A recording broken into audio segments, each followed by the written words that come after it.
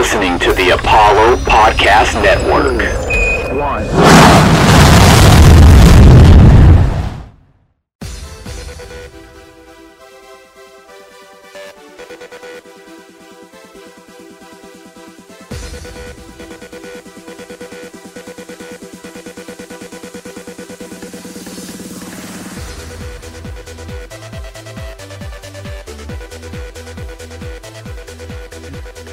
Yeah, and it wasn't even like those wines. They're not the wines. It's not like Boone's Farm or like Barefoot or whatever, where it's like you drink like 3 glasses of it, and the next day your head is on fire.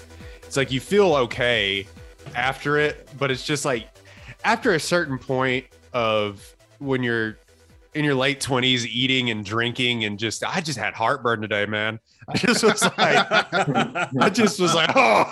It finally got up to me. I was in the shower just a little while ago, and I was just like, like you're not cut out for that life anymore, bro. Not anymore, man. Pass you by. Bro, after your wedding, I've been tired this entire fucking week. Worst decision of my life, driving back home from Waco at like 1 a.m. That's on you. That was on you. That Why wasn't would good. you do that? Didn't have a place to stay.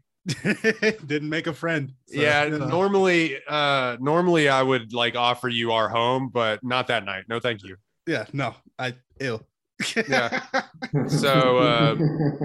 So yeah, Dex was out there stomping a hole in the dance floor and like meeting my entire family and stuff. And then he was like, "Oh, I'm just gonna go." Then we went out to the bars after the wedding, which I was exhausted. I don't know why we did that, but it was fun. And I don't know why I did that. And then he just was like, "Oh, I'm going home." I was like, "What?" Yeah. Mistakes were made. You got a dip. Yeah, I guess Mistakes so. were made. Yeah, crimes might have been committed, but that's fine.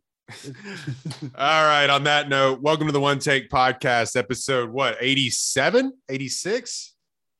We're gonna get something. Yeah, sure. We've been doing this a long time. Dune episode. We were joined by Hussein Simons. He thoroughly enjoyed this movie. Hussein, welcome onto the podcast, man. Thanks for coming on. Yeah, no problem. Thanks for inviting me. You know, I'm going to enjoy this. Yeah. Somebody has to defend Dune from the slander that I.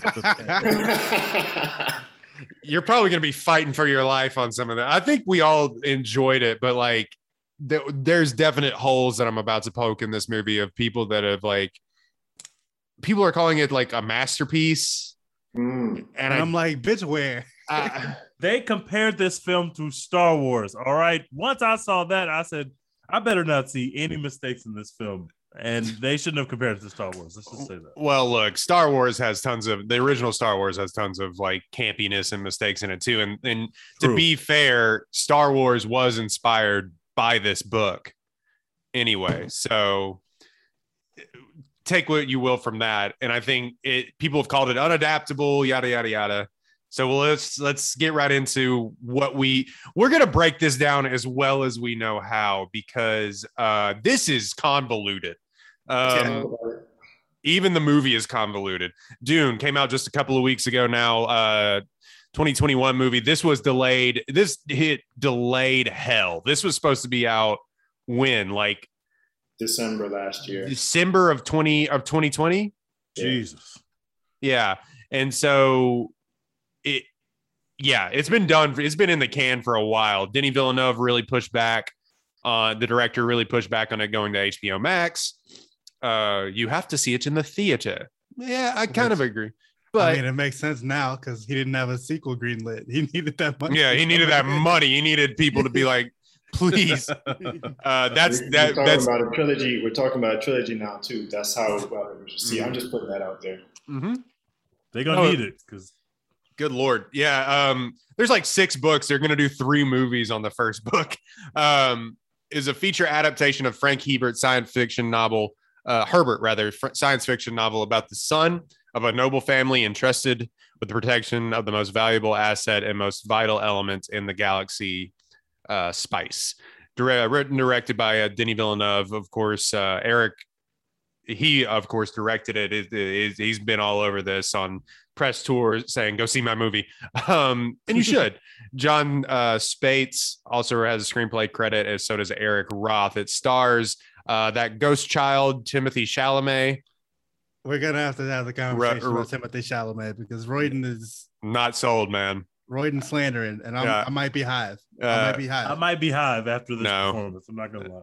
Rebecca Ferguson, who you know from a couple of Mission Impossibles now. Zendaya for 5 minutes. That's not really a spoiler, just by the way. We will, spoiler alert, we will spoil this, but it's not really a spoiler. She's in like all the promotional material 5 minutes of this movie. The idea of Zendaya is in this movie. The whisper of Zendaya is in this movie. Oscar Isaac. I said Zendaya again. It's Zendaya. I do this every time. Every fucking time. Oscar Isaac, Jason Momoa as not you, Siri. Jason Momoa as just a character named Duncan Idaho. That is a thing. Amazing name. Stellan Skarsgård as the grossest person on the planet.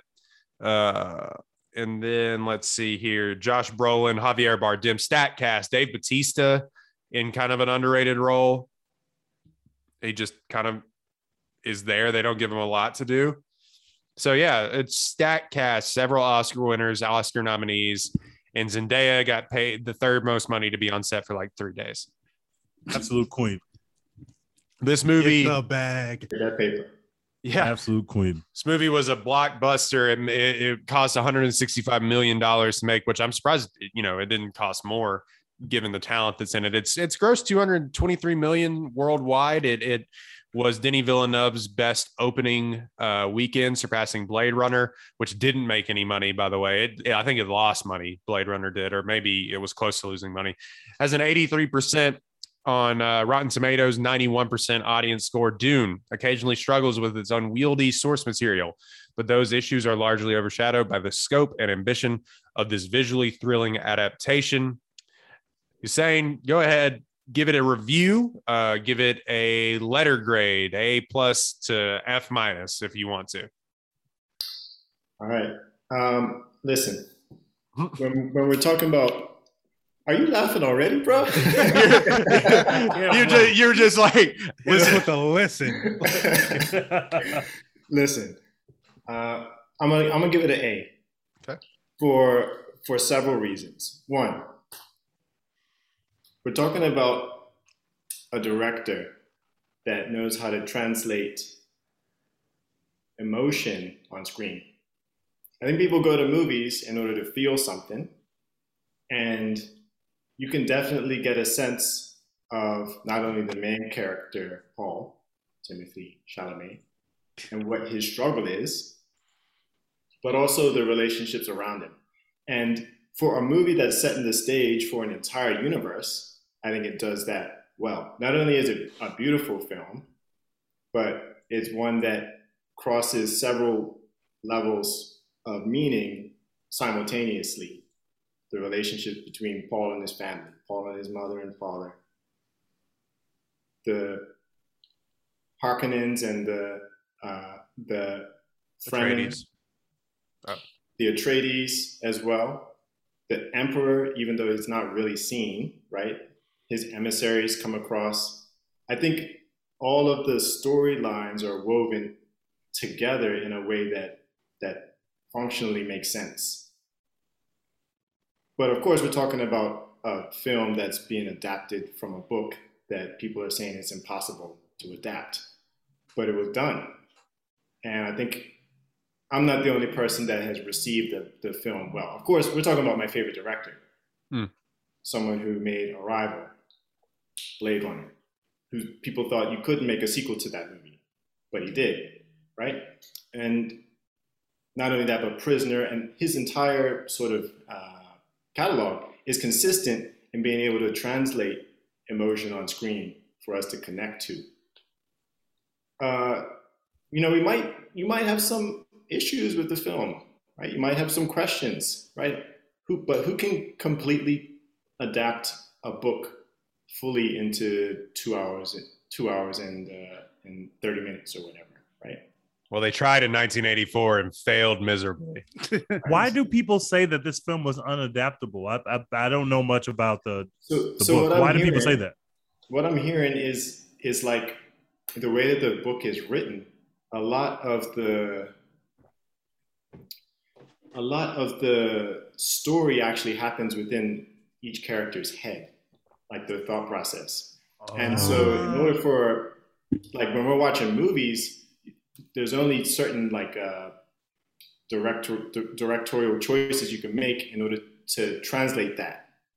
Either you actually go into the character's head and you have them speak to themselves in an internal dialogue, or you just do it emotively through their interactions with other characters on screen, facial expressions, X, Y, Z. And I think the choice that the director made in this film is probably the better choice, the less awkward choice, especially in a sci-fi film where you're trying to establish relationships more so than like one character's internal sense of self and direction and questioning. I think all of that comes across in how Paul is in relationships with his family and the team around him.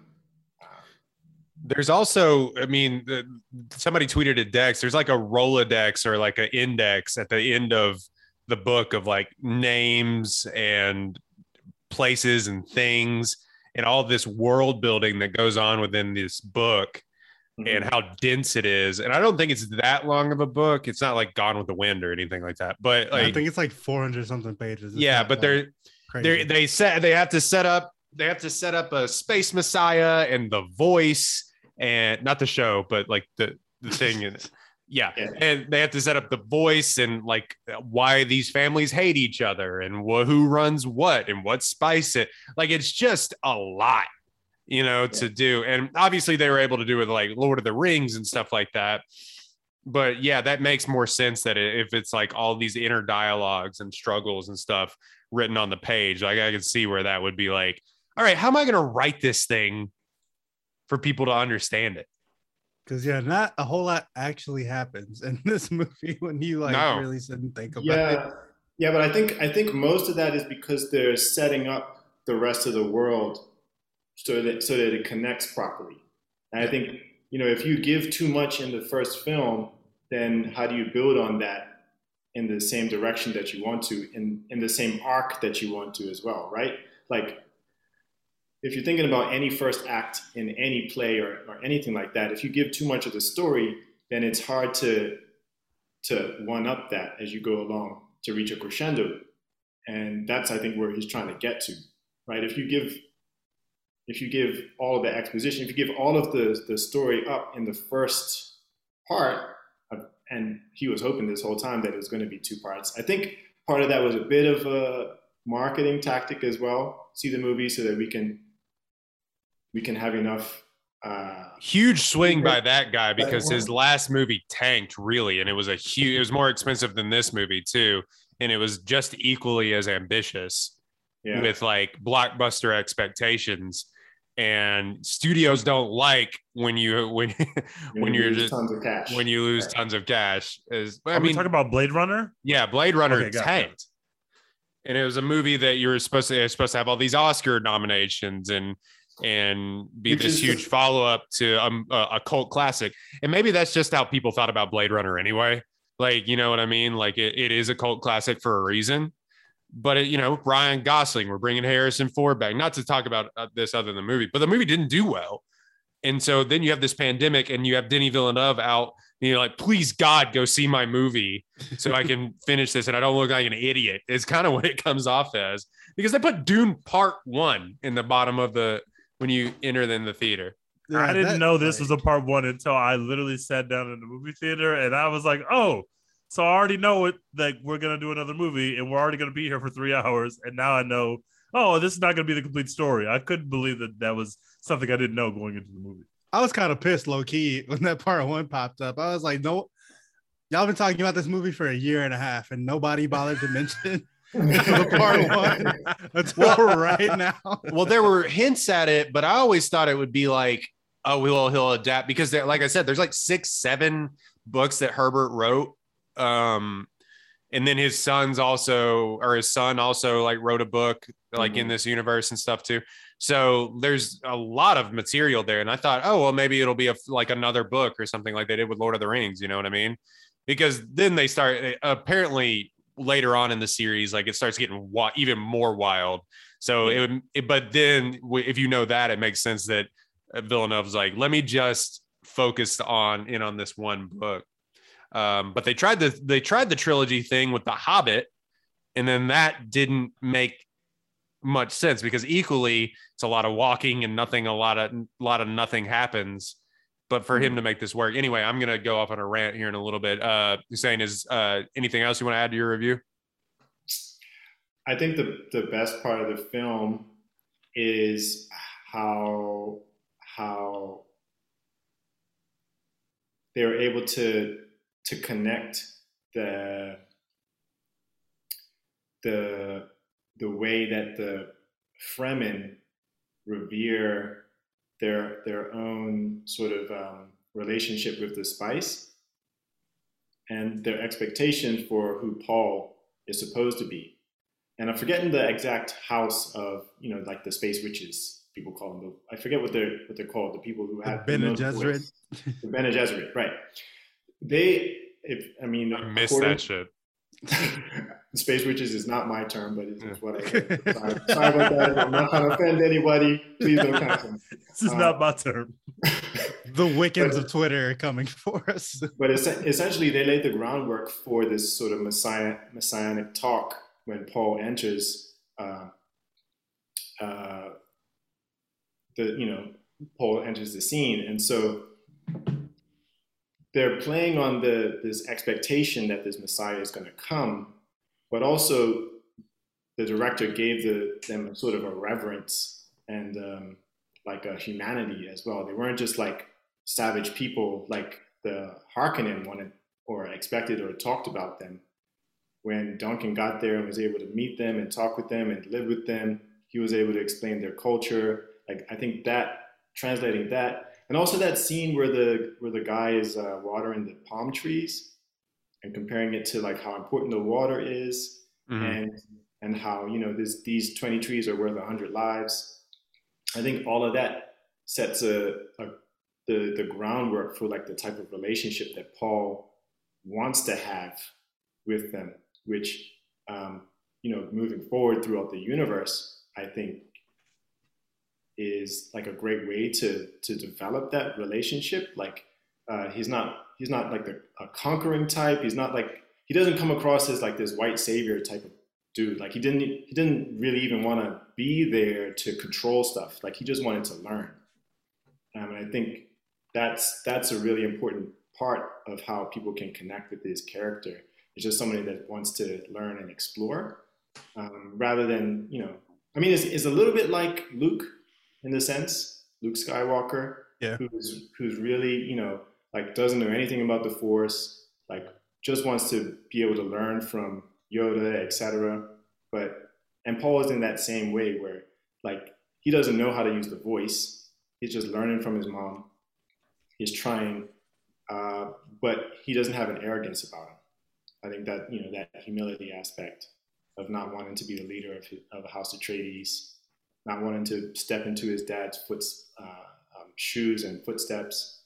I think all of that sets him up in a good way moving forward. What fucked me up was that Oscar Isaac is old enough to be Timothy Chalamet's dad in this. That's a very handsome man. For real? Well, it's just like, I didn't like, obviously like Timothy Chalamet. I think Timothy Chalamet is my age. I think he's like 27. But like Oscar Isaac, you're used to him playing like the younger dude. You know what I mean? Like, and now all of a sudden it's just like, this is my dad. You're like, what? Leader. Yeah.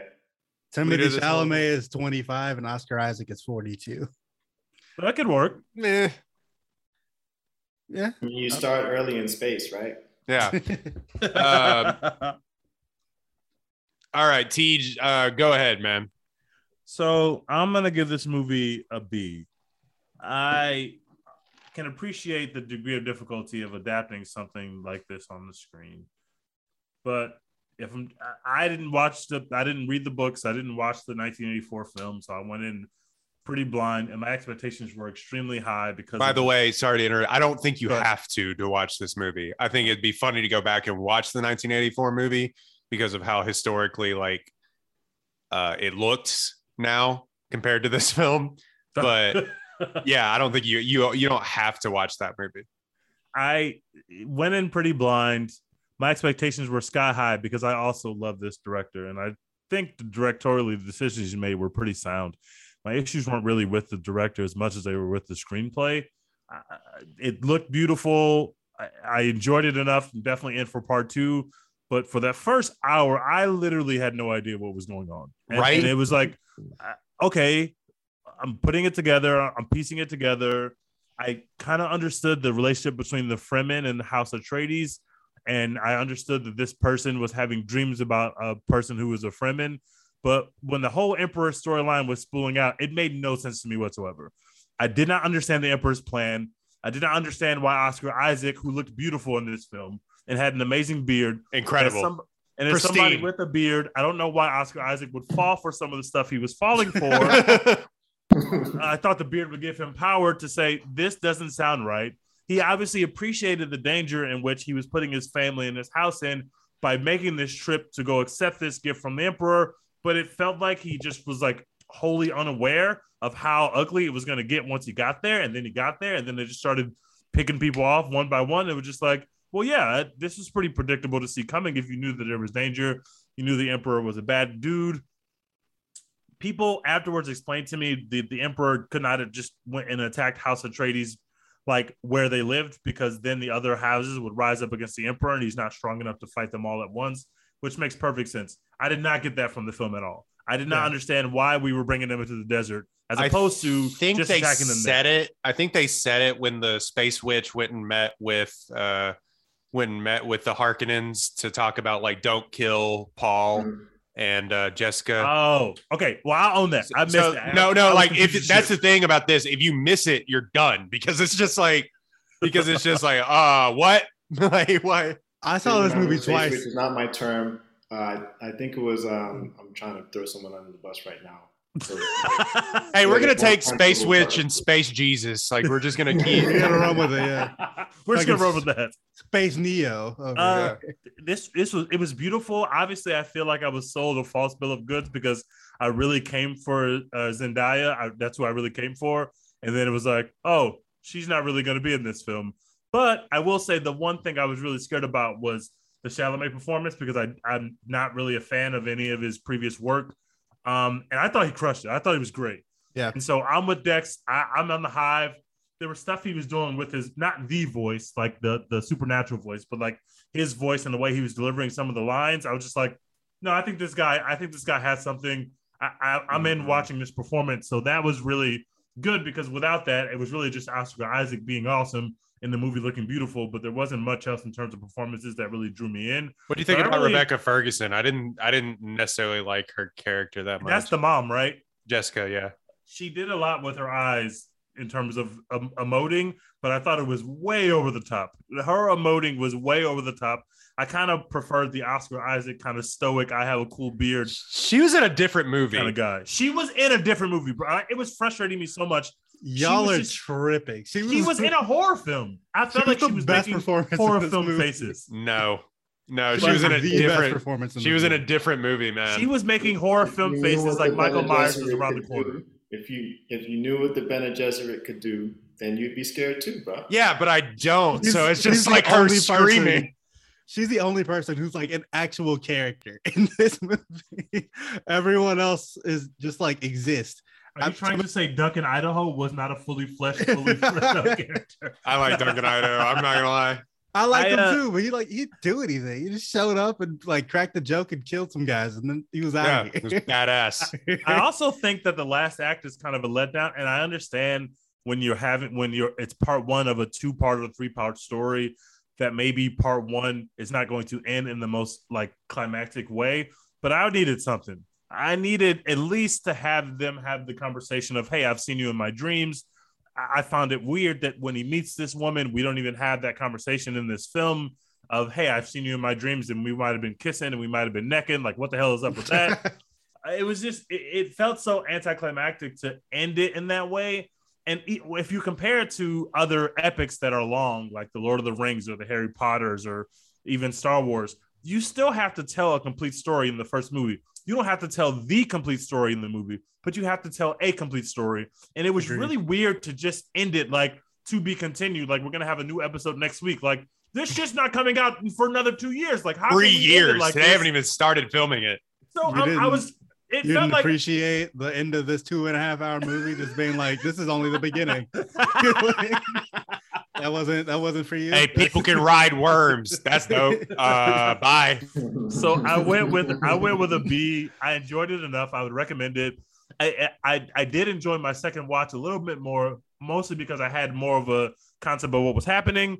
But I'm waiting. I think part 2 is going to be some extreme heat. I cannot say that this was extreme heat. I gave it a B. Well, he already said as much that it's supposed to be even more cinematic from Denis Villeneuve. That's what everybody says. Every artist who's ever dropped an album said, "Hey guys, I know you liked my last album. This is even better than that album." Like, it's that stuff means nothing to me. It's literal garbage quotes that you say to people. In fairness, I think more happens. He's not a liar, though. He's not a liar. Like, Drake told me Certified Lover Boy was his best album. He looked me in my face and told me that, knowing damn well it wasn't true. It is true, though. We don't have to do this now. Oh, my God. I just want one director or actor to just be like, you know what? The sequel, it sucks. Like, let's be real. We just needed some money. Y'all are going to go see it anyway. Like, but we just had to make it. Well, there's a chance with this, though. Like in Empire Strikes Back, way more happens than what happens in A New Hope. Like, if you go back and watch A New Hope, not a lot happens. But A New Hope is perfect. There's a big difference here. A New Hope is like, oh my God, Luke Skywalker, I want to root for this kid. I don't fucking want to root for Paul. Why do I want to root for this guy? Fucking Paul. I can't believe his name is just Paul. I put that on Twitter. It's just like, he's the one, he's the savior, and then it's just fucking Paul. Like a dude you work with, Paul. A dude you work with. Yeah, it's fucking just Paul. I mean, I guess like Luke Skywalker, but like Skywalker, I mean, Atreides, I don't know, but it's just like everyone's named something cool, and then it's just like Duncan, Paul, and Jessica. Get what? Yeah, fucking Paul and Jessica like have the universe in their hands, basically. Like, okay, whatever. No, you did mention how it ends, kind of like they have this big fight. He kills a guy, and they're just like, "Come on, come to my home." Yeah, he's gang, blood in, blood out. Let's go. But it ends like whereas like Return of the King, Fellowship of the Ring ends, where they have this big battle, and you're left with the hobbits being carried off by the Uruk-hai and all this. Yes, and they're chasing after them.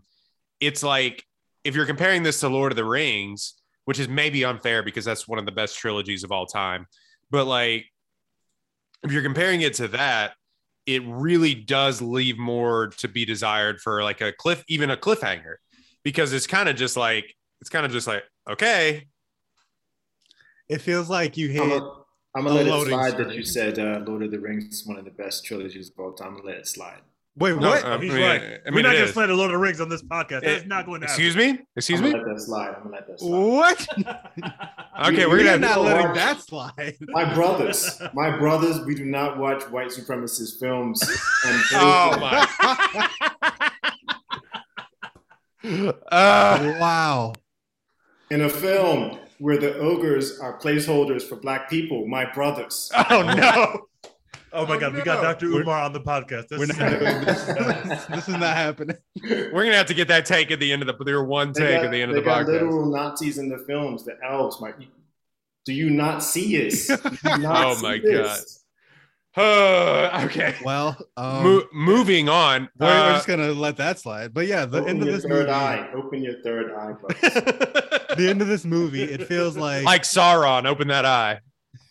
the end of this movie feels like you're at a like you just want a video game level and like the next screen is loading. Like it doesn't feel like anything like just happened. It's like, okay, I gotta wait on a loading screen. Like they could have made the ending so much more impactful. I feel. All right, let's think about it like this. Who enjoyed the end of Infinity War? I actually it. Was did, amazing. yeah. Me? No. I'm not talking about, okay, now we enjoy the end of Infinity War. I'm talking about you're in the movie theater and you're watching Infinity War and you're like, yeah, no, that was great. I don't think you're satisfied. I don't think you're satisfied, but something happens. No, Right. I think Infinity War by itself as a standalone film is the height of Marvel. So I guess I'm the wrong person to ask about this, but I fucking loved it. And I knew there was going to be a cliffhanger, and I didn't care because so much stuff happened in the third act that I felt like I watched a whole story that was going to be continued later, but I watched a whole story arc. I did not feel that way with Dune. I feel like I watched the beginning of a story. I did not feel like I saw a whole arc. I don't feel like this character changed over the course of the film. I feel like he just moved locations. It feels like I read the first 5 chapters of a book. Yes, exactly. I'm kind of with Tej, like Infinity. I like Infinity War more than Endgame, so like I'm probably the wrong person to ask this. But with that, something happens. You know what I mean? Like where we go, they just basically tell you, stick around. We'll be right back. This is only the beginning. Yeah. and if that didn't happen, if Warner Brothers was like fuck you, which the studio head of Warner Brothers was basically up until like the last like second until they started making money, was like, I don't know, maybe if you've seen the film, if you see, they said that if you've seen the film, I guess you know what happens. Which is basically, he never said, yeah, we're going to greenlit a thing. So if Denis Villeneuve took that swing and it missed, that's the biggest swing and a miss that I've ever seen on film. Like, you just can't, like, obviously he made a great film. Like, don't get me wrong, but the balls on that guy to just be like, this is how this one's going to end. They're going to think this is some heat. Yeah, I went and saw it on opening night. So like we hadn't had a sequel greenlit yet. And so that part 1 pops up in the opening credits. And I'm like, man, what the fuck? And then we get to the end of the movie and it ends that way. And I'm like, well, I mean, it just feels incomplete. Like I don't know how continue this into your continue this into your review. Yeah, it's like I don't know how to feel about this because we just don't have the rest of the story yet. Like we don't know. See, this is the issue with Netflix and Amazon Prime now dropping whole seasons all at once. That's fair. See, but I don't even need that. Like we're less patient. Had I known going in, like, okay, this is part 1. There's going to be more to the story. It's a huge story or whatever. Because, like I said, I didn't read the book. I didn't give a fuck about the source material. Like I didn't know kind of the scope and scale of the story or whatever. I just knew Doom was coming out, and a bunch of stars were going to be in it. It was going to be a big movie with some Oscar buzz. I got to go see it, right? So like I don't know shit about the story or whatever. I can even understand and empathize and commiserate with that state of mind, right? Because like I watch TV series by waiting. Like for Game of Thrones, I wouldn't watch until the entire season is out, and then I'm gonna watch it, right? I'm gonna binge that. I think that's been affecting our media consumption.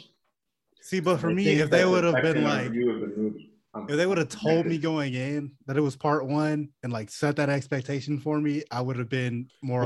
I feel like I'm with Dex on that. I feel like it was. I knew going into Harry Potter Part 1 that it was Harry Potter Part 1. I knew that. I did not think otherwise. With Dune, I thought I was watching a whole story, and I was just like, "Oh, this is the first chapter of a story." Okay, cool. We're definitely the dumb ones here. Like everybody, like probably knew that it was going to be like we're definitely that, and people are just going to be like, say it like that. Yeah, no, I mean it's fine. Like we don't read, it's fine. But like we were definitely the dumb ones here going into it.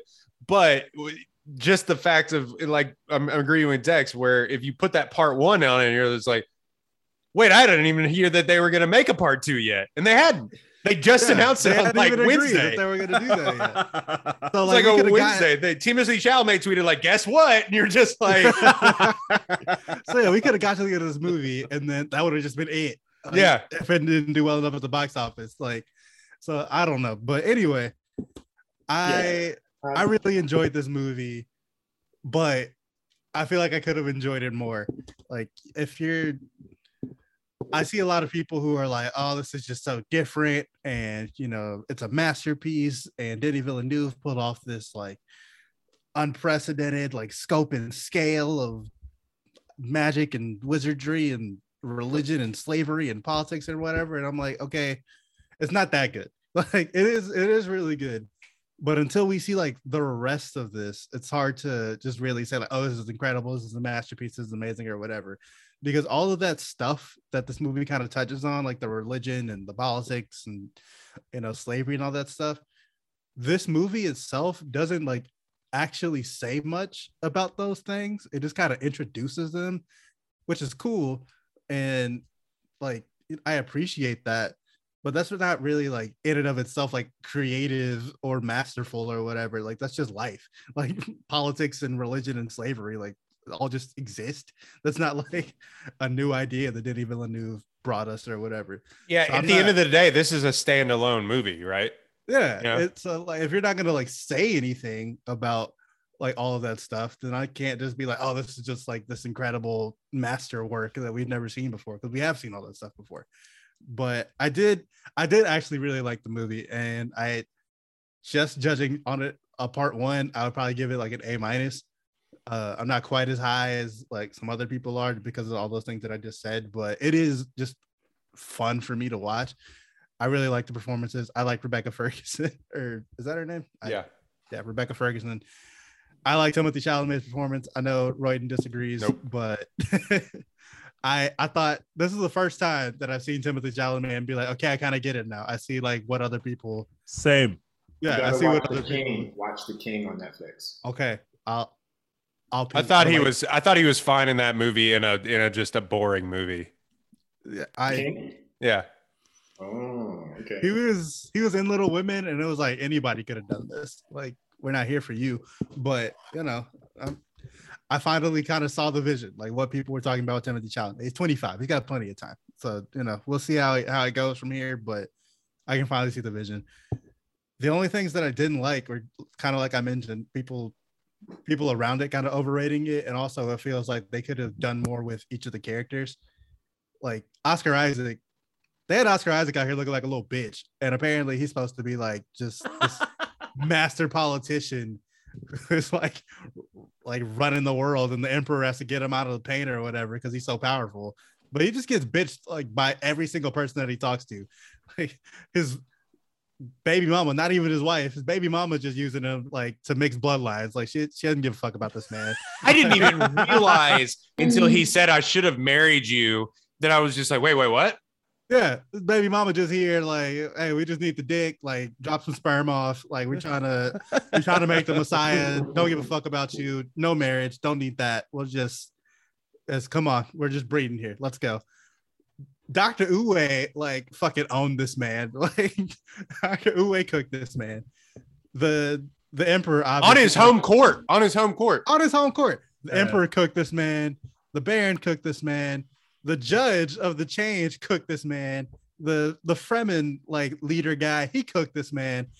Like Oscar Isaac is fucking trash in this movie, but we're told that, oh, he's like this really powerful political operator who's like building all this power secretly, and the emperor's got to get him out of here. It's like, you couldn't show me any of that. You could only show me him being a bitch.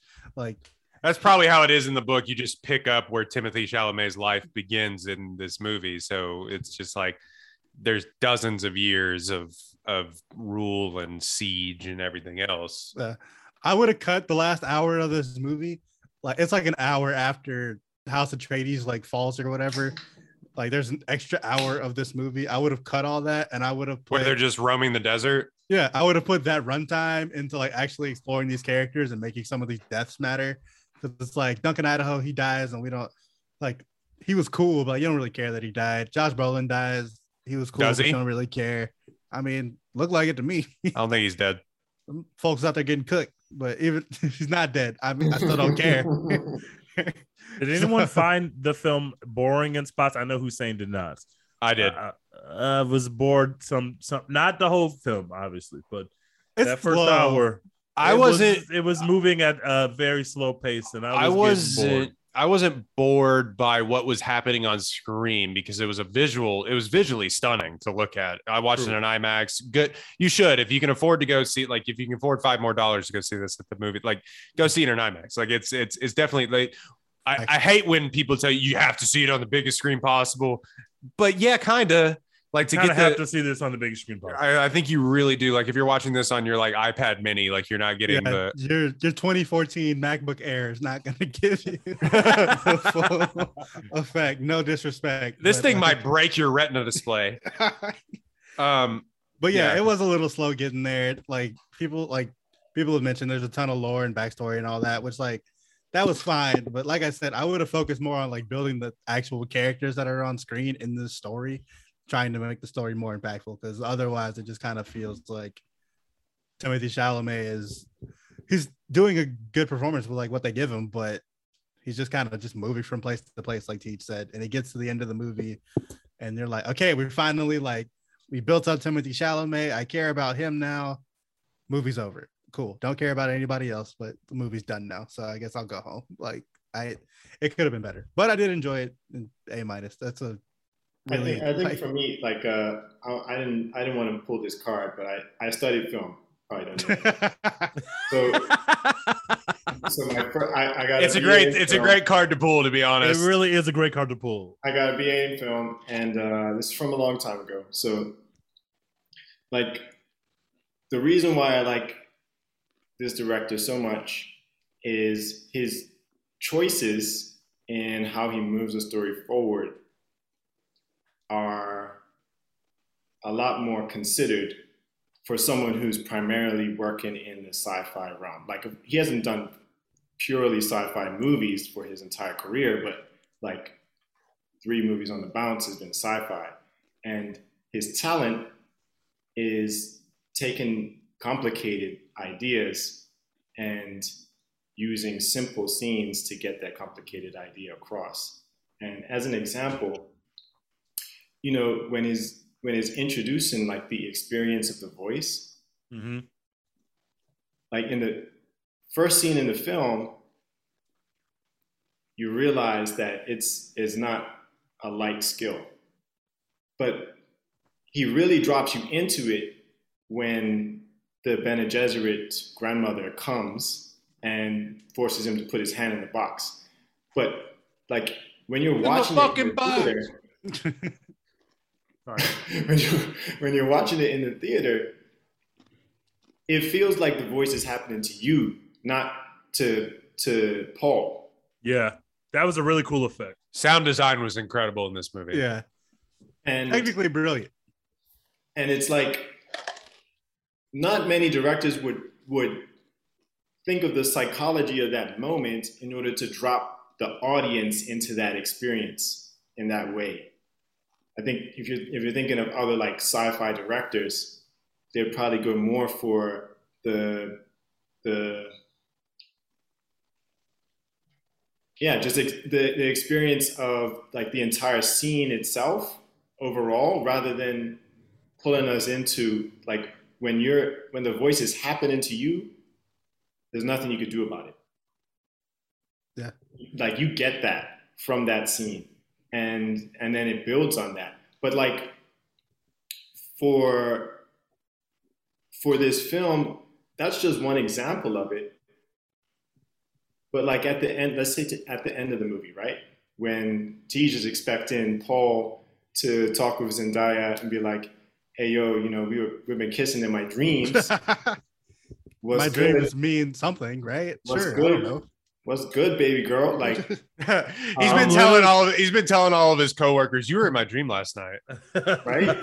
But like, he has the same respect for her people that his dad did.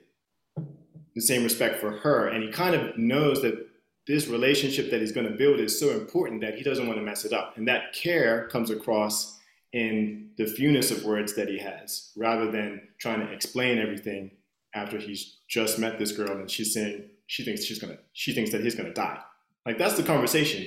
Hey, you know, like, in my culture, if you fuck up, we're going to kill you. And I think you're going to die right now. Hope you make it, bro. And he was like, All right, bet.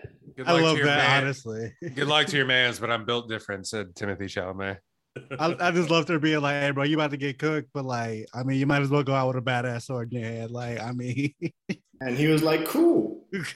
And he started messing with the guy, right?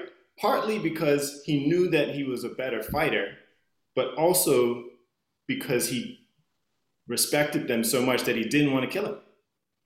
and he also I enjoyed killed the- anyone before. Yeah. I the enjoyed movie. the scene. I enjoyed that scene But that's actually. just not what you should end the movie. I feel. Right. Right. I just to give a quick review. I know we've talked at length already about it. I think this movie was technically brilliant. I think, like I said, the sound design. I think the scale. There's not a lot of things you talk about, but when you do see this in IMAX, yeah, I think you kind of get a feel for like when they come and give him the decree on the Atreides planet. And it's like all the priests and stuff, and the guy steps out with the scroll, and they just come down in this like big egg looking thing, and then they step out and they're like this big, and they step, and I was like, holy shit. That was the moment I looked at Kaylin and I was like, whoa, like it's crazy looking. The sort of scope and scale of how they make everything, how big everything is in this world. I thought that when there were action scenes, I thought it was incredible. I thought the effect of the shield thing was phenomenal. This is really Yeah, I shitty was- in a 1984 film. Isn't it like a box or whatever, like Yeah. around them? Yeah. I was real nervous about that because they like showed clips of it, like just on Twitter or whatever, like out of Mm-hmm. context before the movie, and I was like, that kind of looks really fucking stupid. But then watching the movie, I was like, oh, this is lit. In context, it makes sense because everybody has it. Like, why wouldn't you? If you're an important figure, like, why wouldn't you have that technology? Yeah. You know what I mean? And so it's kind of a weird cop out that like slow things get through it. You know what I mean? But the effect of the dart going into his back and he can't get to it was like the action in this movie, when there was action, was great. And he filmed it incredible. And when the bombs are coming down on top of all of the Atreides ships from the Harkonnens, I was blown away by that. I thought it was incredible to look at. That was wild in D-box seats, by the way. Yeah, you were saying the D-box Cinemark seat that it was just like it was like rumbling and stuff. It's crazy. Yeah, I felt like I was going to die. Especially in the war scenes, yeah. That's why you love this. You were having a spiritual experience in this movie. I thought that, yeah, like them wandering up. I know it's a part of the story, but I was able, like, when they first wander the desert and they're in the tent, like, and he's like experiencing like the spice and the voice. I just got up and went to the restroom. Like I was just like, I didn't, it didn't matter. Like, I understand it's like for the character building, but I was sitting there going like, all right, some of this stuff, like even we can cut some of it, even though you're having 2 or 3 films, you know what I mean? I liked a few of the characters. I like Duncan Idaho, Sumi. I thought Jason Momoa was like the most charismatic one in this movie, and in a movie that needed charisma. It really did. It was so self-serious. And I think Denis Villeneuve, like Duncan Idaho, if you don't know, becomes basically like the main character later on in like these books, apparently. And Wait, so how? Did he not die? There's like rebirth in these movies. Like you can clone people. Oh shit, Jason Momoa's coming back? If they make like the second or third book, he comes back. But I thought he, like, in a movie lacking charisma, it needed the Jason Momoa character. It needed him just doing that. And I thought he was really good, and his physicality and stuff was well needed on screen, as opposed to like Josh Brolin, who's like also really self-serious and, sometimes funny with how serious he was. Isn't it funny? He's like fucking Thanos was like the third or like the 5th most important character on this. Yeah, Maybe Thanos 6. is just your bodyguard. Yeah. It's crazy. And I don't think he's dead. Spoiler. I don't think if you see him die, if you don't see people die on screen, I don't think they're dead. And especially if they're that important. Rebecca Ferguson was important. Yes, I think in the books he actually is important. Okay. But Rebecca Ferguson was in a completely different movie. I can't believe this. I feel the same way, man. I can't. Like, I understand, like, she's a part of this whole different lore, but we don't know that. She's like the only character in this movie that has like anything to do, really. Like, I guess, but some of the stuff when she's like sitting out and she's so scared of like the witches and things like that, and you're just like, why? Because we need fucking witches. We need a better explanation. We don't know. It's her son, and she knows that her son might die. Like, she just gave her son to judgment about. She just gave her son to a witch with like an evil magic box that he has to put his hand in, and like she can hear him screaming on the other side of the door. Of course, she's scared. Like, I thought the Skarsgård Harkonnen character, while creepy and stuff, was kind of like a character he's played in a few movies, actually. Fair. And I think Timothée Chalamet whispered his way through this entire movie. It wasn't a good performance. Oh, I think he mumbled and whispered his way through this entire movie, and I was supposed to believe that he's a great fighter and warrior, and he's just the ghost of a Victorian era British child. And it just, I know, that's fine. You can boo me and all the, I'm going to get canceled on the internet because he definitely has people on Twitter. He's like BTS. He definitely has people on Twitter that'll like come for me, but like, I can't wait till they come for you. They should come for you. I don't think he was good. I don't think there was any depth or anything. They're like, he's important. Why? Like, he's just like, he's the one. My man was going through it. You see the pain in his eyes? No. You hear the pain in his voice? I think my man is conflicted. I think there was some things that he was great, like as far as like expressing emotion, but like they, like you said, like his eyes and his facial expressions were good, but like some of them was like, I don't want to use the voice. I think I'm just gonna like go and like, what are we doing? And I was just like, speak up, man. Mm-hmm. Like, what are we doing? It really felt like he whisper talked his way through this entire movie, and it was supposed to be like this deep character, and that was his version of like a deep character. And I'm just, I'm not there. And I ended up caring about his character more at the end of the movie, which we were talking about the end of the movie. Like, he just started talking louder to you. That's what you care more about. No, I cared more about like the story as a whole. Like, what are we going to do with this Messiah character? How does this voice thing work? You know, like what are these dreams? Because he has a dream about the guy that he murders, like being his friend. Like, what is that about? I cared more about the story and the advancement of these characters more than I did about the characters themselves. If that makes any sense. Not really, but like I just cared more about like where the story was going more than I cared about Paul Atreides, to be honest with you. I mean, because at the beginning of the movie, he's just like a kid, basically. It felt like watching The Lion King, where like Simba is just goofing off, and then Mufasa's like, you know, everything the light touches is our kingdom. We're going to Arrakis to help. Quite literally, everything is Macbeth. That's really all it is. Yeah, everything comes back to Shakespeare. That's why they teach it in school, kids. But like, yeah, the first part of the movie, he's just some like goofy kid, and then he finds out about being the one, and he's like, oh, all right, bet. I can flex that a little bit. Yeah. Starts flexing on the people of Arrakis. It's dope. No, I think I'm more geared for a sequel than I thought I would be, but only because I want to see what Villeneuve can do with like more battle scenes and things like that. I want to see what he can do with more action and the where obviously they set up like Paul Atreides is going to learn how to ride a worm, like pause. But but yeah, I think that, you know, also I thought like it was kind of like there was a big gap where they're wandering the desert and then they run from the sandworm, and that was incredible looking, but you had seen that in all of the promotional material. If that would have just happened, like obviously they want to get you in there, but like if that had just happened, I would have been like, what the fuck? Because it was the scale of that also too.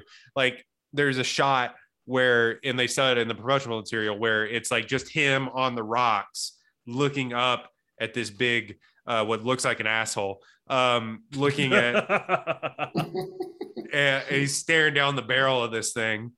And yeah, it's just, and It's then just- it recognizes him. What?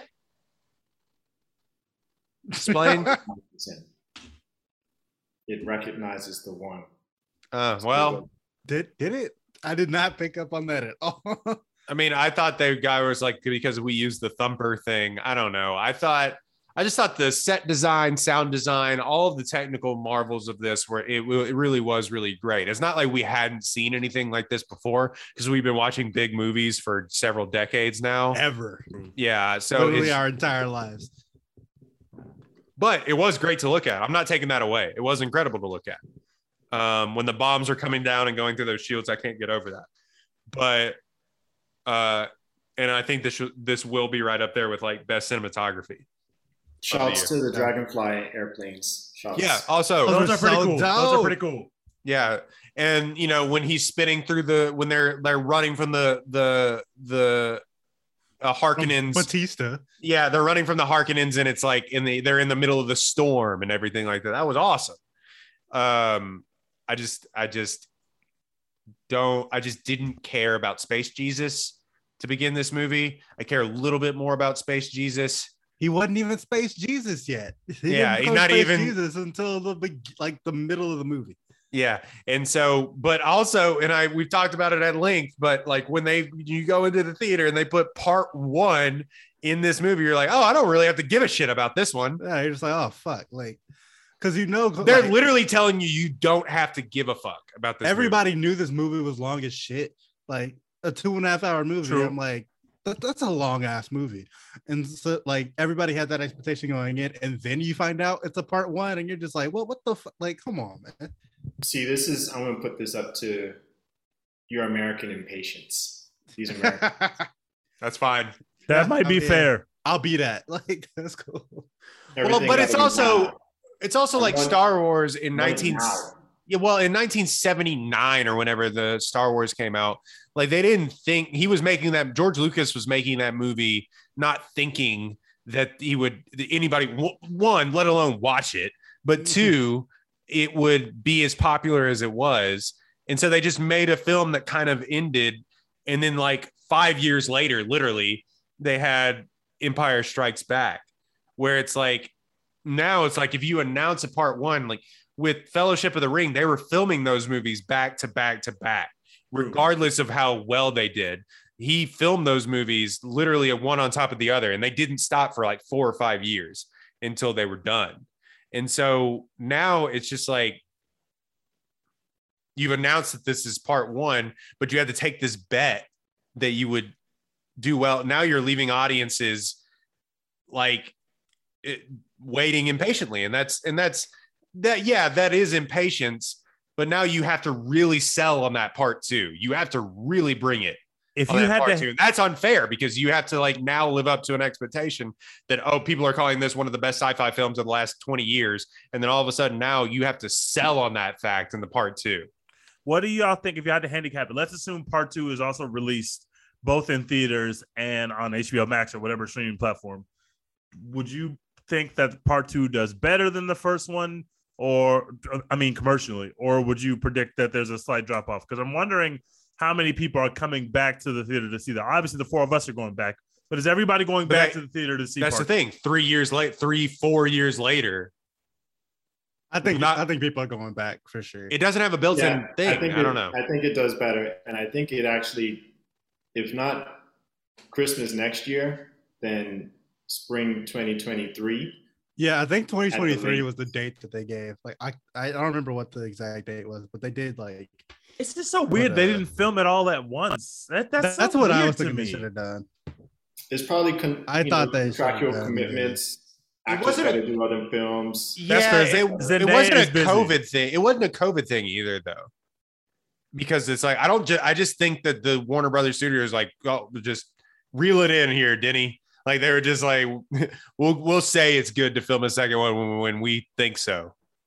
Yeah, You know? October 2023 is the release date they have for it. So Jesus Christ, man. yeah, 2 years from now. But still, I thought it would have been better had they done it like Kill Bill, where they shot just one long ass movie and then chopped it in half and put it out in theaters like separately. That would have been dope. But whatever, man. I'll be back. I feel like more people will be back, especially because this is going to be on HBO Max for a long time. So like you have 2 years time for people to be able to go on HBO to rewatch Max, it, read the book if they want to. Are we hear sure about it, like that it's going to be just 2 movies, or is it going to be 3 movies? Do we know? Possibly three. possibly 3. Interesting. I don't know if I'm him. Like, far be it from me to tell this director, who's obviously a genius, to tell him what to do. You should only make 2 movies. Wrap it up. I know. Bro. Like, come on. Wrap it up. But I think you could do it. Like, you spent a lot of time doing exposition, which I did want to point out. The exposition in this film, while there was a lot of it, I liked how they did it. Where they like threw the book on tape or whatever. Like, it was basically like the films, whereas like the Atreides are this and the Harkonnens are this and the Spice, this is what Spice does, and where he's learning it as you're learning it.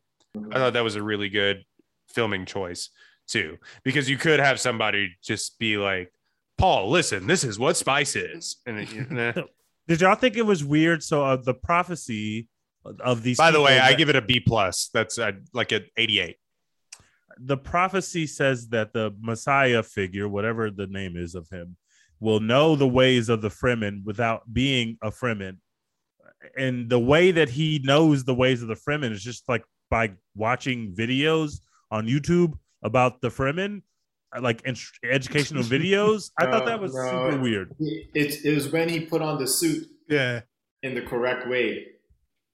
She was the master. I forget what her name was. Judge of the emperor. Yeah, the boots, and she was like, "Oh, how'd you know how to do your boots like that?" And he was just like, "Oh, it just made sense." But that made a lot more sense of. I liked her character, by the way. That's a completely different point. If the character inherently just knows the ways of the Fremen, it feels more supernatural. But when you have literal videos or literal scenes of him sitting there listening to videos about the way of life of the Fremen, I was just like, this isn't supernatural at all. He's just a nerd. Like he just knows these people's ways because he studied it. Those videos are like, when like the Board of Education in Texas is talking about slavery, right? Yeah. True. Like, is it facts? Really? It's like when you have to go to a job interview about sales and you've never sold anything in your life, and you're just like, hey, let me watch this video real quick. That video was like just someone from House Atreides who went to Arrakis one time and then just like my one summer in Atreides, my one summer in Barcelona. I hung out with all the Fremen. You wouldn't believe it. Wilding. They have crazy down here.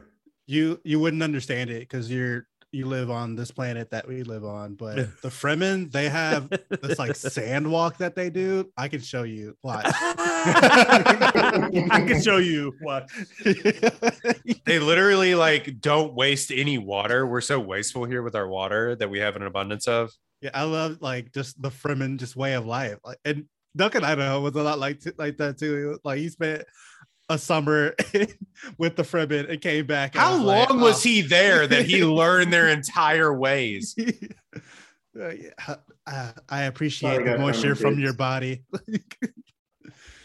Duncan Idaho. I cannot get over the Christ character is called Paul.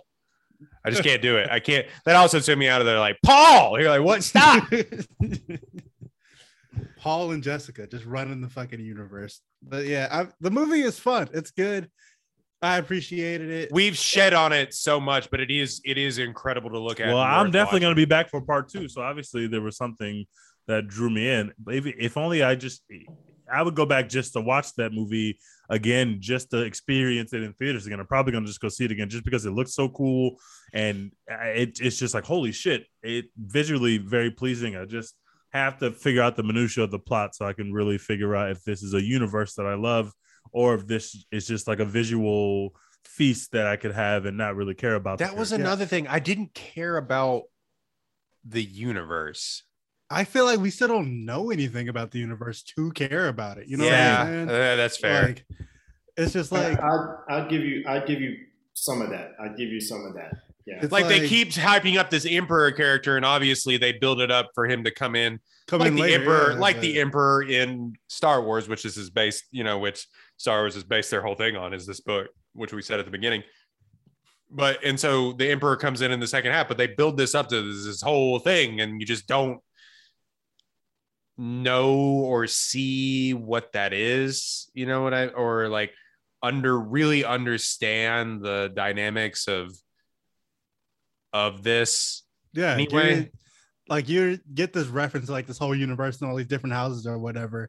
You meet two houses, kind of. You only really understand one of them, and then everybody in it dies immediately. So it's like, okay, like, yeah. Whereas like Game of Thrones really had an opportunity to build it up before all of House Stark died. They're just like, hey, the Atreides out of here. Yeah, the Atreides were done with that. Off the map. The Fremen, there's a ton of them. You're going to meet like 7 of them, but there's like millions of them on this planet. Millions. Just trust us. There's millions out there. And you meet Batista and his uncle, and that's it. That's it. A lot of this movie, you've just cracked the code. A lot of this movie is trust me, bro. There's some big shit out here, man. Yeah. Like, listen, there's so much going on. Like, we have huge universe, giant lore. Oh my God. You're gonna hang out with Paul and his pregnant mama and 7 Fremen people. Just trust us about everything else. Who like looked at him weird when he was getting naked? I hated that. What was that about? Yeah, that was uncomfy. Was that like Anybody notice that? Or did Caitlin and I just notice that? it was Which uncomfy? part is that? Which part? They're changing after they escape the tent or whatever with the fleshlight. They escape the tent and then they go and change into the suits that they have, and like he's like taking off his shirt and stuff, and she like looks at him real weird. It was very strange. I didn't like that. Yeah. Kayla and I looked at each other like, what is this? Also, we got to talk about the Fremen, because Duncan Idaho, who we saw put up fucking KD numbers in every battle that he was in, he was like, oh, the Fremen, they're like Fiercest the warriors. warrior I've ever seen. Oh my God. They fight And like then demons. We see 2 Fremen fight, and they go 0 for 2 against Paul and his pregnant mother. Like this 0 for 2, like fucking cooked. Like what is happening here? I need someone to explain to me how. Yeah, the Fremen like are the Jessica, fiercest like warriors. Jessica, like overtook the leader of the Fremen. Yeah, the leader of the Fremen walked up and treated Oscar Isaac like a bitch, and then Oscar Isaac's pregnant like girlfriend like, fucking cooks this man in a fight. I don't understand. Well, one, she's a space witch, and True. 2, Paul is the one. So, like, is he going to take an L? Really? I mean, it could have been like at least a little closer. You know what I'm saying? It's a fucking Alabama Notre Dame title Yeah. game. Like, No, I think I was kind of taken out of it just because of how like obviously it's in the script and stuff, like Timothy Chalamet is supposed to look like a child, like he's supposed to look like a young man. So, but like how skinny he is and everything is, but he's whooping these dudes' ass. I'm like, what? That for me took me out of it. And maybe I'm the dumb movie boy because I'm used to like Chris Evans and shit and like Thor on screen, like whooping ass. But just like skinny Timothy Chalamet has taken this dude to task. Like Hey, what? you need to respect Chalamet. He was putting the beats on people, and I appreciated the performance. Oh, you respect him killing that black man in that desert? Hey, man, he had to get it back. He had to get it back in blood, bro. He had to get it back in blood. hey, bro, you came from my mama. I can only Yeah, like, tolerate so much. What am I supposed to do? There's no PC once you come from my mama, bro. Everybody got to get it. I just didn't. There was another thing with that too that I didn't understand. And obviously they'll probably explain it later in sequels. Is I didn't understand the visions and like how they worked, because some of them ended up coming true within like how he saw Zendaya and whatever her character's name is, but like how he saw her walking through the desert and stuff. But then it would like flash back to like things that obviously didn't happen with him. Or The way that he killed the guy was different than the vision, right? It shows Timothy Chalamet dying, but then that's how he kills him. You know what I mean? So Yeah. that never was fully fleshed out to me, and I didn't get it. All the backstory we get on the visions is just the witch grandma being like, so do you dream things that like happen is like exactly like you dreamed them? And he goes, said not some. exactly. Yeah, he goes sometimes. He literally says not exactly, and then we move on. Just never talk about it again. Which whatever, man. I guess like all of this stuff can be fixed with a sequel. Like all of our criticisms, like maybe they just make the most badass sequel ever, and we're like, oh, this is a fucking amazing story. Right. Everything makes perfect sense. I see what Denis Villeneuve was like laying the groundwork for. Perfect, phenomenal, amazing, or whatever. But I Trust the process. have very little faith in the process. Like, I don't even think, to be honest, I don't think this is Denis Villeneuve's best film. Like, Well, he he made Sicario, so that's a really high bar. I feel think like Sicario. it's impossible for this to be his best film because it's not even finished. Like we don't know the rest of it. It's not even finished. So in terms of his best film, it's clearly Arrival, and then Sicario, and then Blade Runner, and then Prisoner. Is Blade Runner good? I've never seen it. It's What? fine. I've seen the original. I still haven't seen the sequel. It's the same as this to me, where it's like incredible to look at. I think there's some good performances within it, but it's also like mad boring at some points. No. Yes, absolutely. It's Okay, one of so those things. the- Like I missed it in the theater, and I was like, I can't watch this at home. Okay, It's too long. I need to ask one question so I can understand the context here. What do you think about Arrival? I've only seen Arrival once. I thought I was blown away by it. It's great. I think it's the most I've liked Amy Adams in a film since like Enchanted. But like It's the most I've liked Amy Adams in any film. So I love Arrival. I thought it was good. I think like I forget what happens at the end, like how they resolve everything, but they were like spelling an alphabet the entire time, or basically whatever that was. I think it's great. I really need to go back and watch it and kind of see what he was getting at with that film. I think an underrated film that like literally no one watched was Enemy from Denis Villeneuve. Like literally no one watched that movie. And then Prisoners is a tough hang if you've ever seen Prisoners. But Which one is Prisoners? Is that the? That's the one with Hugh Jackman. Hugh Jackman, where he locks the mentally handicapped guy in the Is Jamie Foxx in that or no. No, Jake Gyllenhaal, Jake Gyllenhaal and Hugh Paul Jackman. Dano and Hugh Jackman. Okay, then, yeah, And- that's not what I'm thinking of. No, a child gets kidnapped and the father goes on sort of this spree of trying to find out what happened, who did it, and it's a very dark movie. Darkest, one of the darkest movies. Those theaters, it got so. I think it might be his most successful film outside of maybe Arrival, but like it got tons of hype, and the theater was packed for that movie. And then everybody was like, "Oh shit, this is not what we thought it was." Like they did a switcheroo on us, and everybody was like, "Ooh, this is dark." And like, you ever been in a theater where with something that is like the source like is way more heavy than what people are prepared for? Yeah. Yeah, it's a weird feeling, a weird vibe in the theater. So any more thoughts on Dune? Obviously it's on HBO Max same day this broke. Good thing for movies though.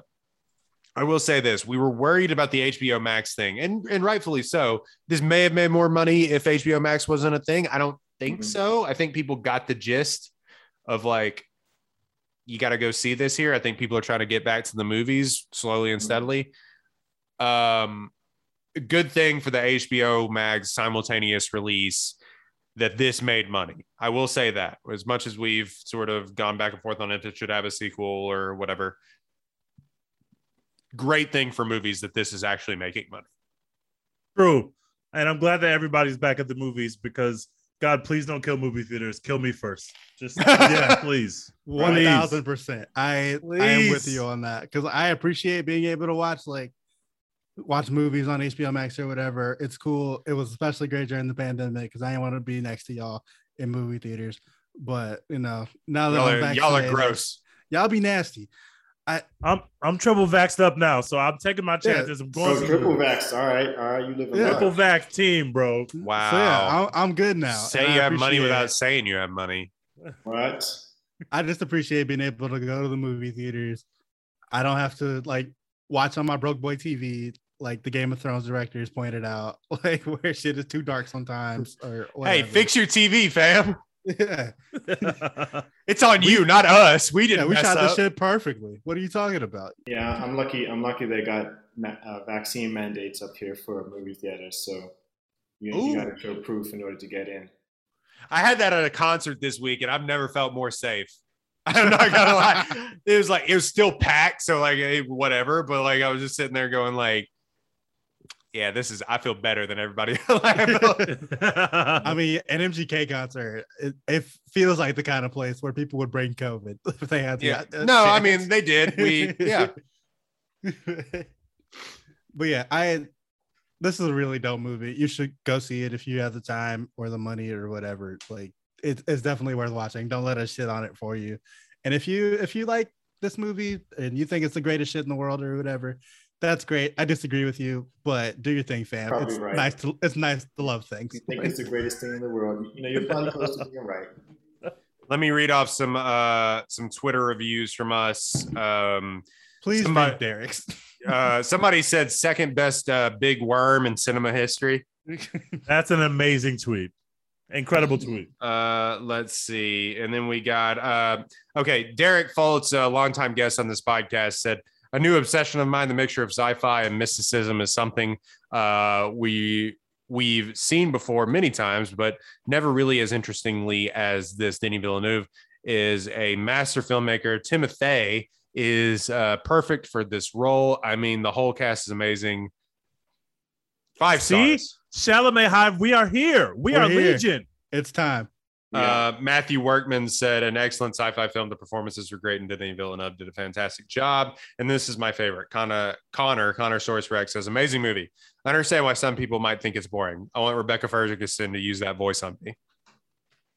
Wait, are people into Rebecca Ferguson? I am now. Oh, Where's Dr. Umar? Dex wants a concubine. I don't want Rebecca Ferguson using the voice on me. I'm sorry. I'm good with Rebecca Ferguson in Mission Impossible movies. Like not good as in like I don't want her to come back. I want just 18 Mission Impossible movies. Yeah. She was also in that like weird Hugh Jackman dream movie that just happened this year that nobody saw. So I've been exposed to Rebecca Ferguson a lot the past few months, and I'm with it. I'm gang. She was the opera singer in that very false P.T. Barnum movie. She kind of scared me in this Greatest film. Showman. I'm not gonna lie, I was scared. She was scared. I was scared. Everybody was scared. That's the part that did it for me. She was scaring the hose. Hey, stop whispering. You're scaring the hose. Can we ask Hussein his movie hot take now? Because I know he's about to deliver. No, we're about to do our draft here in like 2 seconds. We'll do the hot take at the end. All right, we're gonna do our sci-fi movie draft right after this ad break from Apollo Houston. I have to pee so bad. All right, do we have a draft order? All I know is I'm going to destroy everyone. My list is going to be impeccable. Ooh, I'm ready for this. All right, let's go. Hussein, Dex, Royden, Tej. No, wait. If you are taking a franchise, do you take the whole franchise? No, you get one film. You get one film. Y'all in trouble. How many picks do we get? Y'all in trouble. Y'all in trouble. Just 4? Yeah, we're doing 4. But you get 2. We do a snake draft. So 1 now and then down the line. So let's do Hussein, Dex, Royden, Tej. So Hussein, Dex, Royden, Tej. All right, first pick, Hussein, sci-fi film, best sci-fi film draft. This is gonna hurt me, but I'm taking Alien. No, that's a solid number 1 overall. That's a great number 1. I'm just gonna put it out there that I want to take The Matrix, but because it's my favorite, but I can't. Why not? You could have. I'm taking Alien. Okay. I mean, yeah,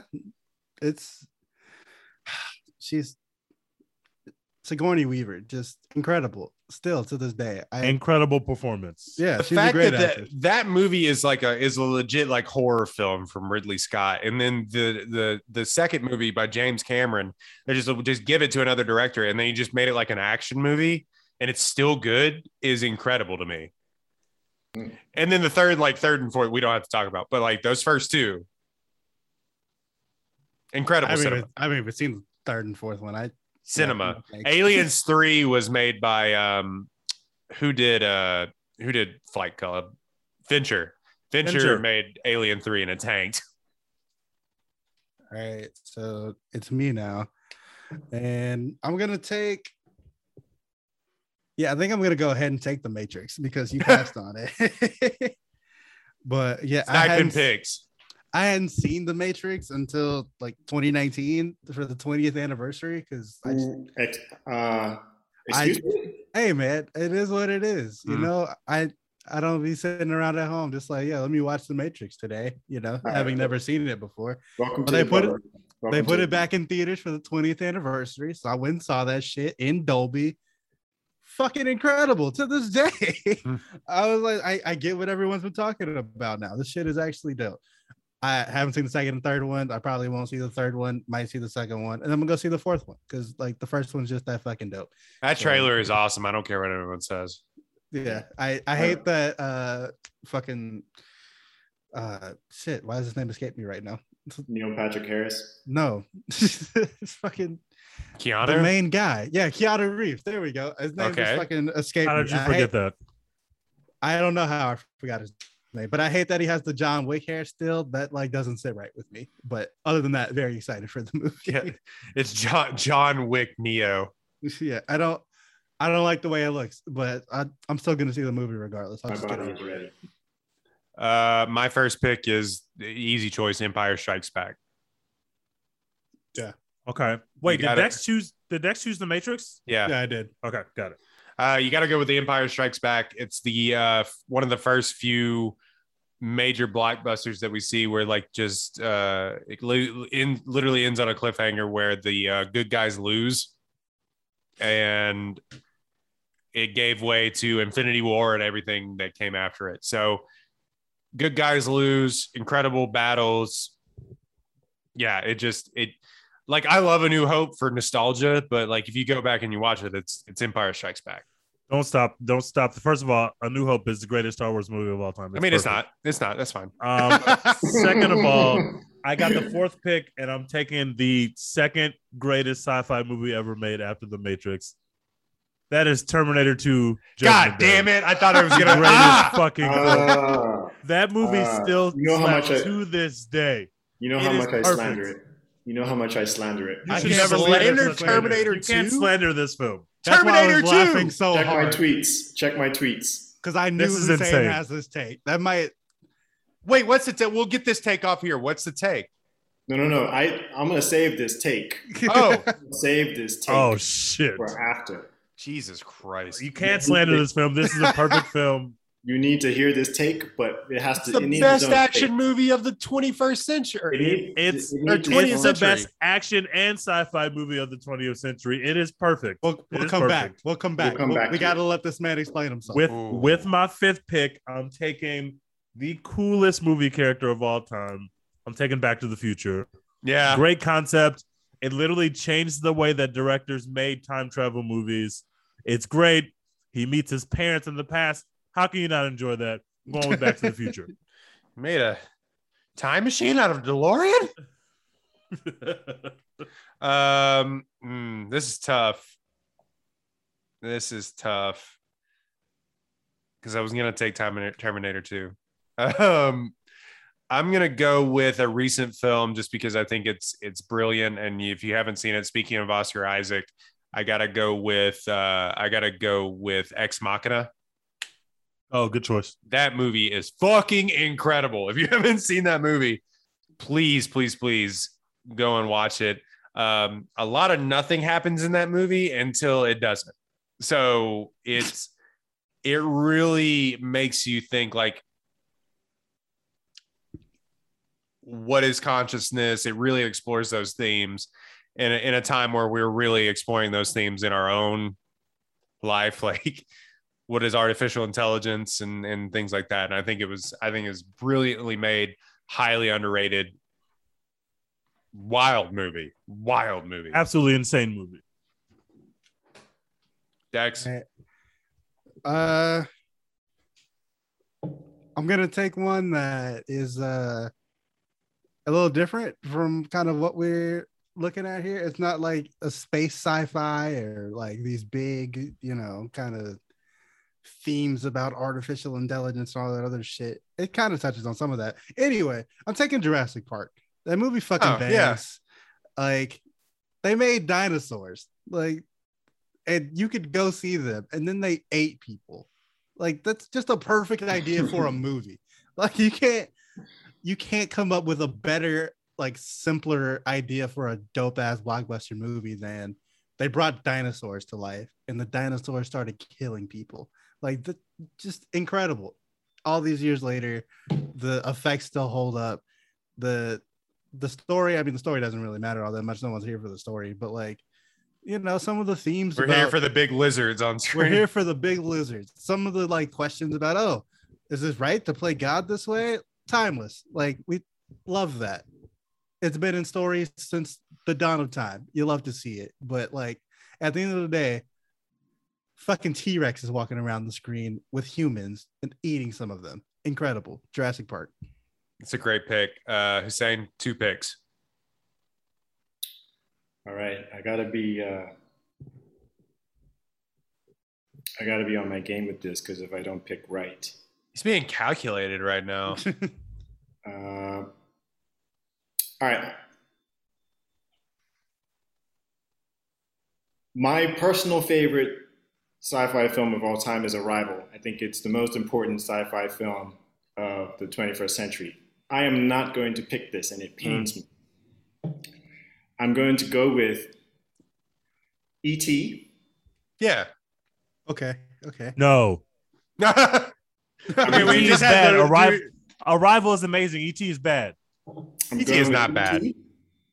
Hate it. because literally it's one of the first real sci-fi blockbusters that, like, millions on millions, getting people in the theater, kind of put Spielberg, established him as that guy. And, it's like a cultural phenomenon, like 40 years later. So I'm going with E.T. And,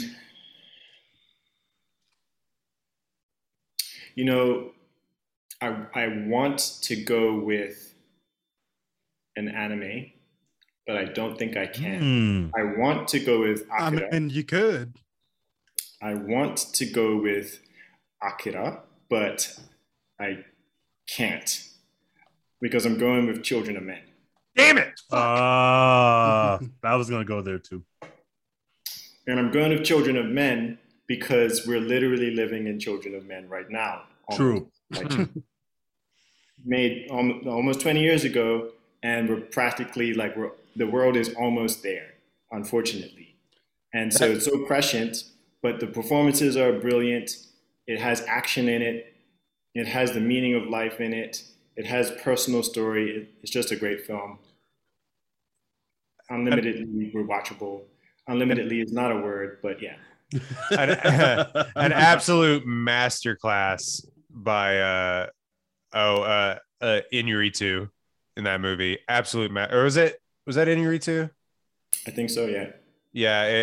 No, it was Alfonso Cuarón. Sorry. Oh, yes. Yeah, who did Gravity also, but like absolute masterclass by that guy with the camera in that movie. It's incredible to look at. Historically, Clive Owen turned down James Bond to do that movie, and I think he made the right choice. I think so as well. Unfortunately, but yes. I mean, for his bank account, no, but like, yes, he made a bad decision at the bank, but a good decision at the theater. The culture will remember him. Dex, I think that movie gets better with time. I think people have started to like it didn't do well at the box office, but people have really started to find that movie over the past few years. It became definitely one of those like film nerd, you gotta see Mhm. this essential like cinema kind of things. And I'm then not like sure you're gonna- regular people started liking it. I'm not sure you're gonna be able to beat my top 4 now. I can actually be like I can be fun with my 4th pick. I think E.T. is in your top 4. That's probably the 78th best sci-fi movie of all time. right. If that. Right. I will say about E.T., the scene where they're in quarantine scared the shit out of me when I was a kid. E.T. is right there with like Coneheads. They're in the same tier. Right. You just hate from outside the club. You hate from outside the club. Many people have compared E.T. to Coneheads. Many people have done this. Tech's third pick. All right, I'm gonna go with Inception, a movie we had an episode on already. Go stream our Inception episode. Incredible episode. Was one of our most listened to for a long time. But anyway, yeah, I just love that movie. Leo put on a masterclass in that movie. It gave us like Tom Hardy star turn. We got Joseph Gordon-Levitt in there, like cooking, and the concept it was like perfectly executed. It's one of those things that like it's complicated, but to the point where just about anybody can watch it and understand it. Like Christopher Nolan does a great job of like breaking it down and explaining it. People think they don't understand Inception, but they really, really do, because like it explains it so well. Like if you talk to somebody about Inception and you're like, what didn't you understand about it? They understand everything about it. They just thought it was confusing, but it's like Christopher Nolan does an incredible job of breaking down like that concept of dreams within dreams, and like originating a thought and things like that. Also, just really fucking cool to look at. Fucking cities are folding on themselves and like all this other shit. Like Leo DiCaprio slowly falling into a bathtub, like tied to a chair. It's just like dope to look at. It's a really fun movie. If I catch it on TV, I'll stop what I'm doing to watch the rest of it, no matter where it is. Like, I fucking love Inception. I'm gonna go with. This is gonna be like all 2010 movies, but fuck it. I gotta go with Mad Max Fury Road.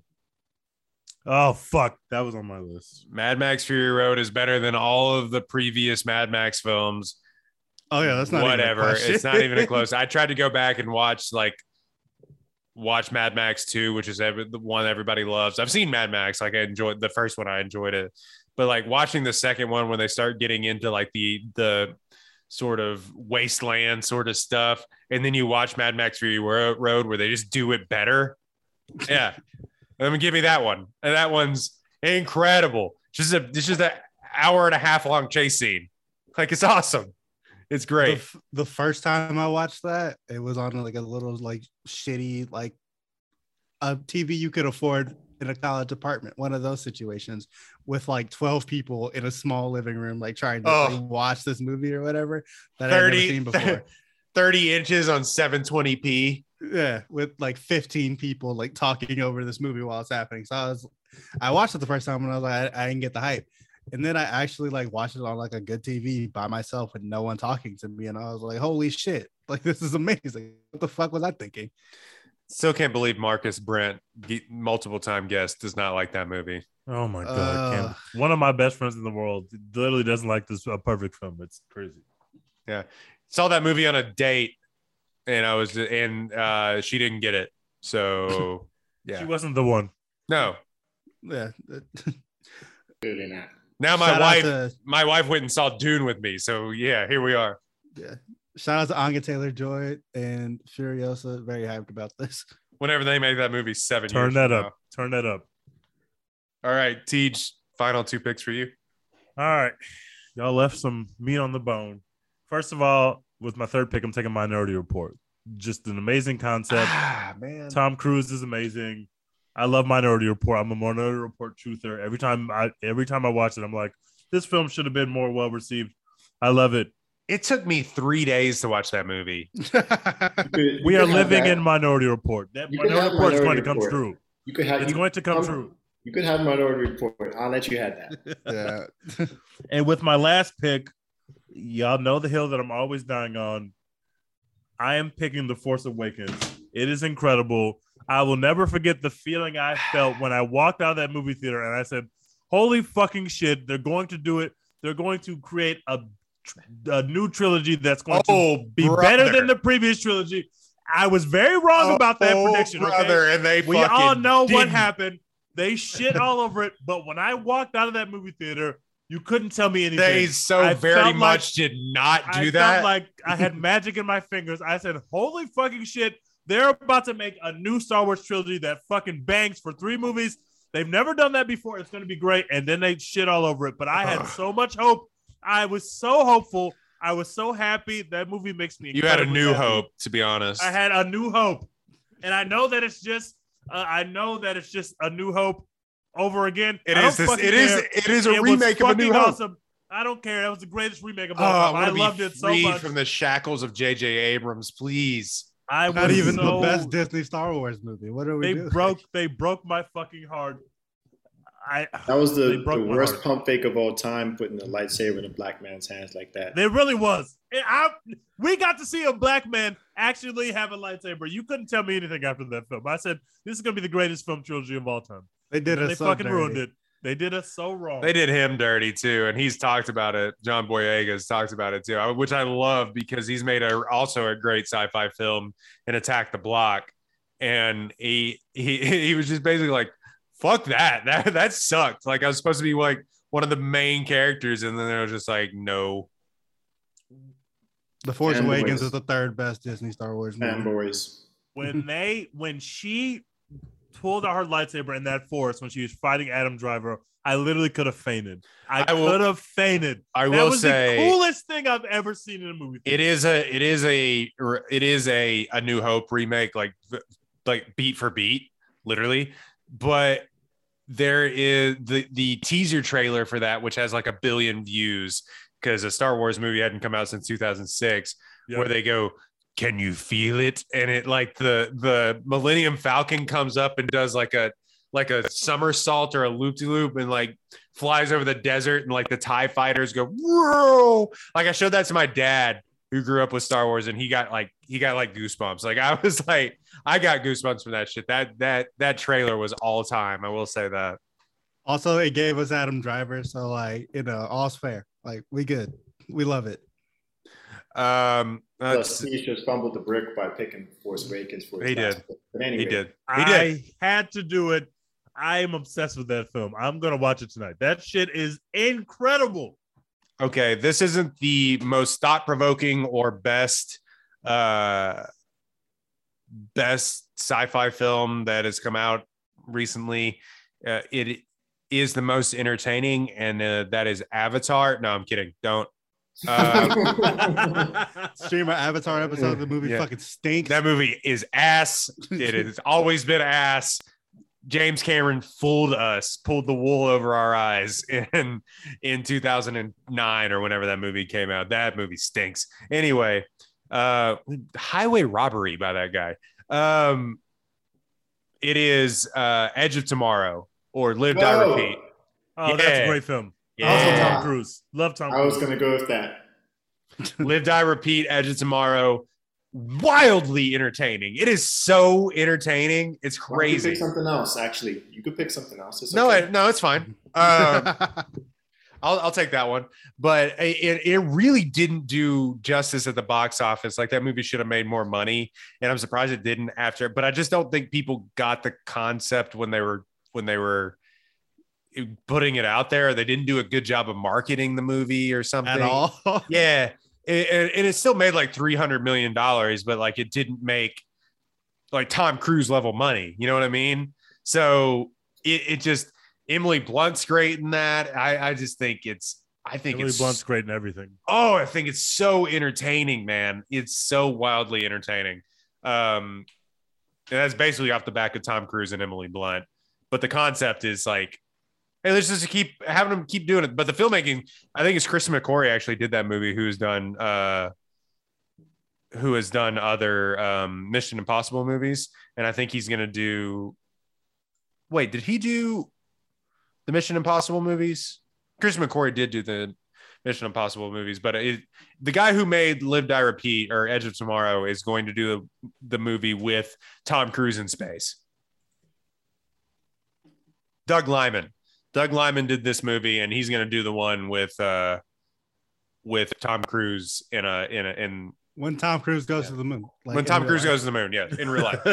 He's doing that movie. But Chris McQuarrie also wrote Edge of Tomorrow, and they're making a new one, which I don't know how they're going to do it, but I'm interested to see. Yeah, Fast and Furious, they went to orbit first, but Tom Cruise is going to be the U.S. and go to the moon first. Like it just is what it is. Yep. All right, so for my pick, I'm going to go ahead and take just a movie that's just near and dear to my heart. I don't know why I love this trilogy so much, but like I just fucking do. I have it on box set. I'm taking Dawn of the Planet of the Apes. Yes. Second one. Yes. The second one in that trilogy. Oh, that shit is just so fucking good. Like they shouldn't be able to tell this emotional of a story with like a bunch of monkeys who like don't actually really speak that much. Like it just is so fucking good. And like Caesar's story, like throughout the whole trilogy, Caesar's story is incredible, but especially in the second one where he is like actually the king of this like ape planet and like has a challenge to his throne basically, and like fucking rises back to flex on these bitches. Like it's so good, and all the action scenes are incredible. Never forget there was a push for Andy Serkis to win an Academy Award for that motion capture role. Honestly, should have though. While we're here, I mean, he's the GOAT at that. Smeagol and Caesar, he's a GOAT. GOAT at the motion capture stuff. That movie is incredible. I'm gonna have to watch it tomorrow now. Like that, I'm thinking about it again because I have the Blu-ray box set. It's also more action packed than War of the Planet of the Apes, which I think it makes it more wildly entertaining. I think than War of the Planet of the Apes, where War of the Planet of the Apes is like really dealing like with the extinction of the human race and stuff like that, and all these heady themes. This is just like a big dumb sci-fi like action sort of, but also with great themes where like Gary Oldman's trying to lead this group of people. You know, it's a great post-apocalyptic sci-fi film, really. True. All right, Hussein, take us home. Final pick. Well, I'm trying to decide between, like I said, my favorite film, sci-fi film, which I think is the most important sci-fi film of the 21st century based on its themes, Arrival. But you know what? He's going to pick Dune. I know it's coming. I feel it coming. You know, to build up my hot take, I'm going to actually have to go with and stand 10 toes down on the greatest Terminator film of all time, Terminator. Brother. And the reason I'm picking it is because it is the most logically consistent, entertaining, and well-constructed Terminator film. This is ridiculous. This is ridiculous. His final pick is Terminator, but let's round this into his hot take. You said that Terminator 2 is not, did you say it's not good or not the best Terminator? What's your take? Terminator 2 is the worst action sequel of all time. Whoa! What the fuck just happened? What? It's worse than The Matrix 2? It's worse than the second Matrix film? Correctly. Now, What? don't let the flashy bullets and the explosions and the truck going down the ravine and the metal, like the melted metal guy fool you. Don't be fooled by the cool shit in this movie. Don't be fooled by the fact that you really like this movie. James Cameron screwed up the entire universe by making the Terminator a good guy. And he was forced to do it because Arnold Schwarzenegger refused to come back to the franchise unless he was a good guy. That's true. In doing so, he ruined up the entire logic of time travel that was created in the original film. We got to go back to get Sarah. Now, Now we got to go back to get Sarah's son for some reason because he's the actual leader. And Yeah, we don't John care Connor about- is the Allspark. That's the all smart. But we're sending back not the Terminator that we sent back the first time. Actually, somehow he becomes rewired to be good by John Connor to protect himself or something like that. And we don't care about the mom anymore. Like the movie didn't have to happen. I mean, And but it so was cool, when they though. made it happen, But it's dope. it's just like, let's just do some explosions and shit and chase them around. But we're not going to explain why we're doing any of this.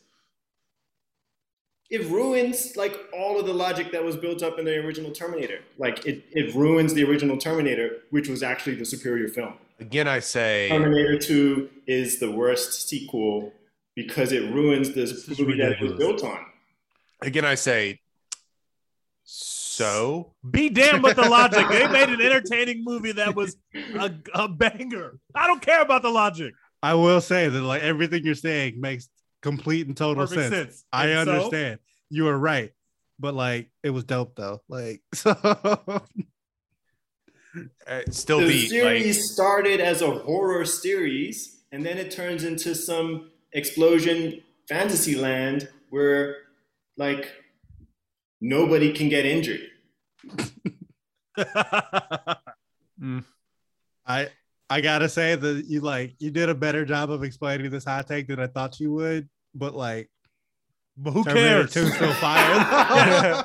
Yes, like man, it's still incredibly fun.